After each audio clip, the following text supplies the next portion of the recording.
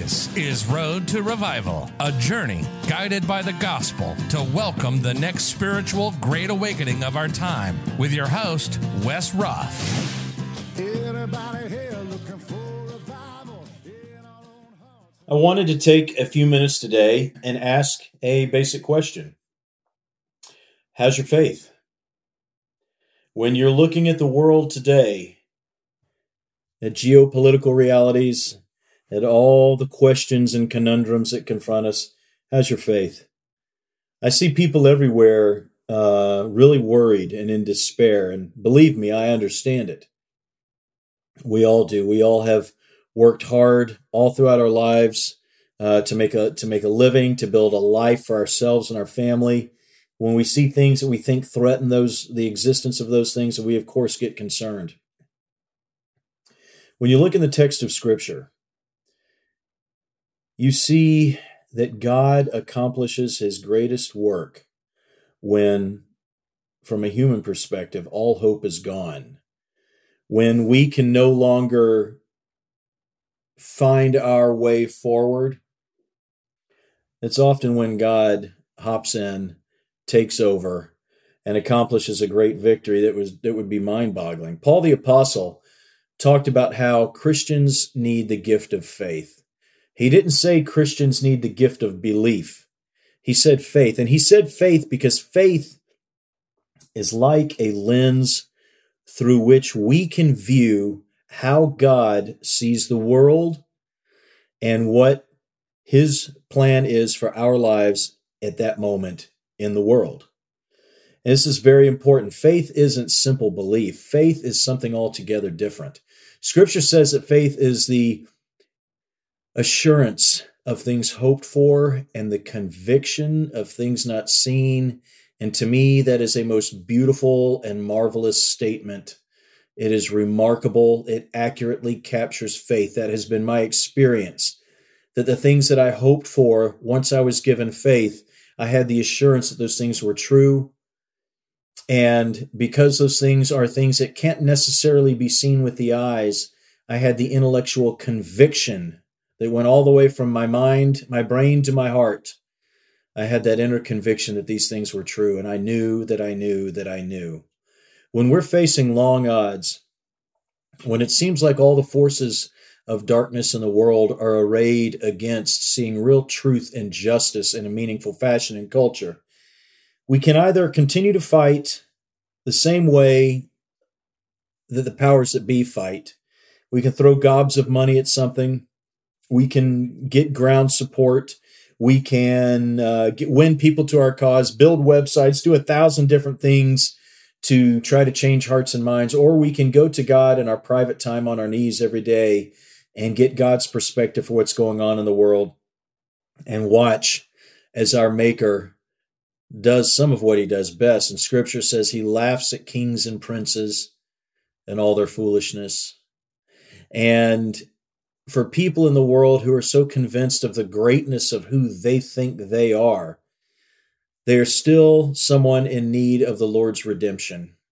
And we can mock them all day long, that won't take us anywhere. But I know this, that if we learn to walk in faith, we can see what God has for us to do in this day and in this time. And I'm telling you that I am seeing faith on the rise around the world. It's remarkable to me in talking to a gentleman online who I only know him through Facebook. He is not a close personal friend, but he was a guitarist for one of the biggest bands in the world just a few years back. And I want to make sure I phrase this correctly. He described himself as someone who never paid a whole lot of attention to religion or God. But much of what he was seeing in the world convinced him he was seeing a battle between good and evil. And he said, I don't know exactly how to reach out to God, but I'm praying. I need to pray. I need to try. Now, I'm paraphrasing some of what he said, but that's the basic idea. And when I see that kind of realization setting in with someone who's got plenty of money, I'm sure, he can do what he needs to do. He's an accomplished musician. His worries and my worries are going to be vastly different. But this guy's saying, I need to go to God. I need to find out what's going on. And when the odds around us look impossible, it is God who shows up with the gift of faith, faith becoming that lens through which we see God's perspective. It's also that place where he lifts the unnecessary burdens on our hearts that we carry. And because God does these things, we are then free to walk in faith and what he called us to. The beautiful thing about faith is that it involves both assurance and conviction. It teaches you, on the one hand, through the conviction that you're standing on solid ground. And with the assurance of hope, of the things that you've hoped for, with that assurance you find that your burdens lift. When the Almighty comes to you and reassures you of who you are in him, there's no reason to question it anymore. When you know, you know. When God has spoken, you feel it. When he speaks, we hear it. We're human and we can make mistakes. But the truth of the matter is that we know when God is speaking into our hearts. And faith is a beautiful mechanism that God has provided to help us walk through difficult and trying times. Let me encourage you, if you're out there right now and in your anger, you feel the need to strike back at people who disagree with you politically, let me encourage you not to do that. Let me encourage you to not respond in the same manner that they might be responding to you. I know it's tough and hard. And I know sometimes we get involved in endless arguments because, frankly, we love the truth and we want to see justice in the world. We want to see real justice, not the facsimile of justice and truth that power brokers put out there daily. I have nothing but contempt for that. But the truth of God, the truth that remains, the truth that is eternal, that is the bedrock constitution that we should be basing our lives on. And when God gives us the gift of faith, it is a marvelous thing. If you don't have faith, let me encourage you, don't fret. Don't think you're a second-class Christian. You're not. If you don't have faith in some areas, let me encourage you to go to God and to ask him for faith. As Paul the Apostle said in the New Testament, God loves you. He's going to give you plenty of it when you ask him for it. And that's the truth.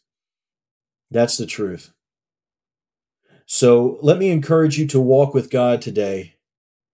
Let me encourage you that we all need God's perspective on how to move ahead over the next few years.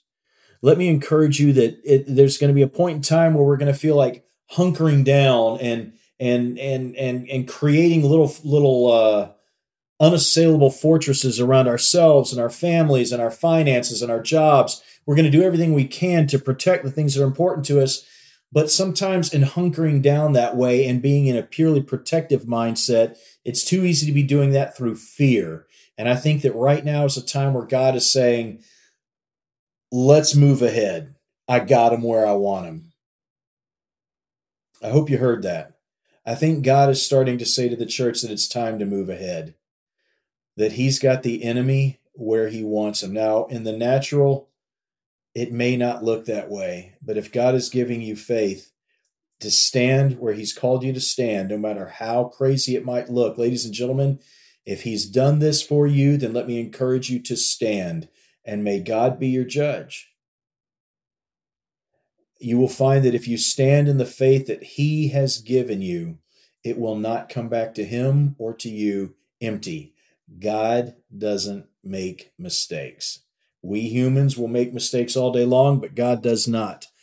And I am standing here today as a testimony saying that when God has given me faith at different times in my life, the faith never let me down, not one time.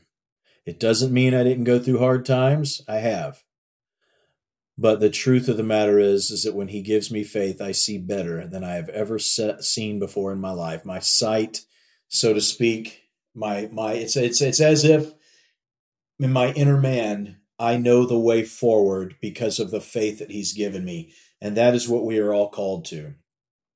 Let me encourage you today. Be on your knees. Pray for the great awakening to come. I believe it's on its way. I believe we're seeing millions of people worldwide crying out for God, even as we speak. This is a profound thing that is taking place. And the truth be told, no matter what political actors may do on the political stage, the truth of the matter is that the only kingdom that has no end here is that of Christ Jesus. There is no end for the kingdom of Christ Jesus. It spreads on, it moves on, it wins. And it's already won far more than we know. So we may feel like we're on the losing side in one way, shape, or form today. We all feel that at one time or another. Doesn't matter what country you're in. Doesn't matter what tragedy or reality you're facing. We've all felt like we've been on the losing side. And the net result has been that often it's led us into fear. But when God gives us faith, it overcomes our fear. When he helps us to see where we need to go, then we know what to do and how to walk. Let me encourage you to ask God for faith if you don't have it. He is a good God who loves you. He will give you faith. He will take care of you, as the Word of God says, according to his riches that are in glory. May God be with you. May you know the riches of his grace and the joy of his love and his mercy. May you find your fullness in who he is, and may you walk according to his perspective and not according to the things you see with your eyes. God bless you, and God be with you.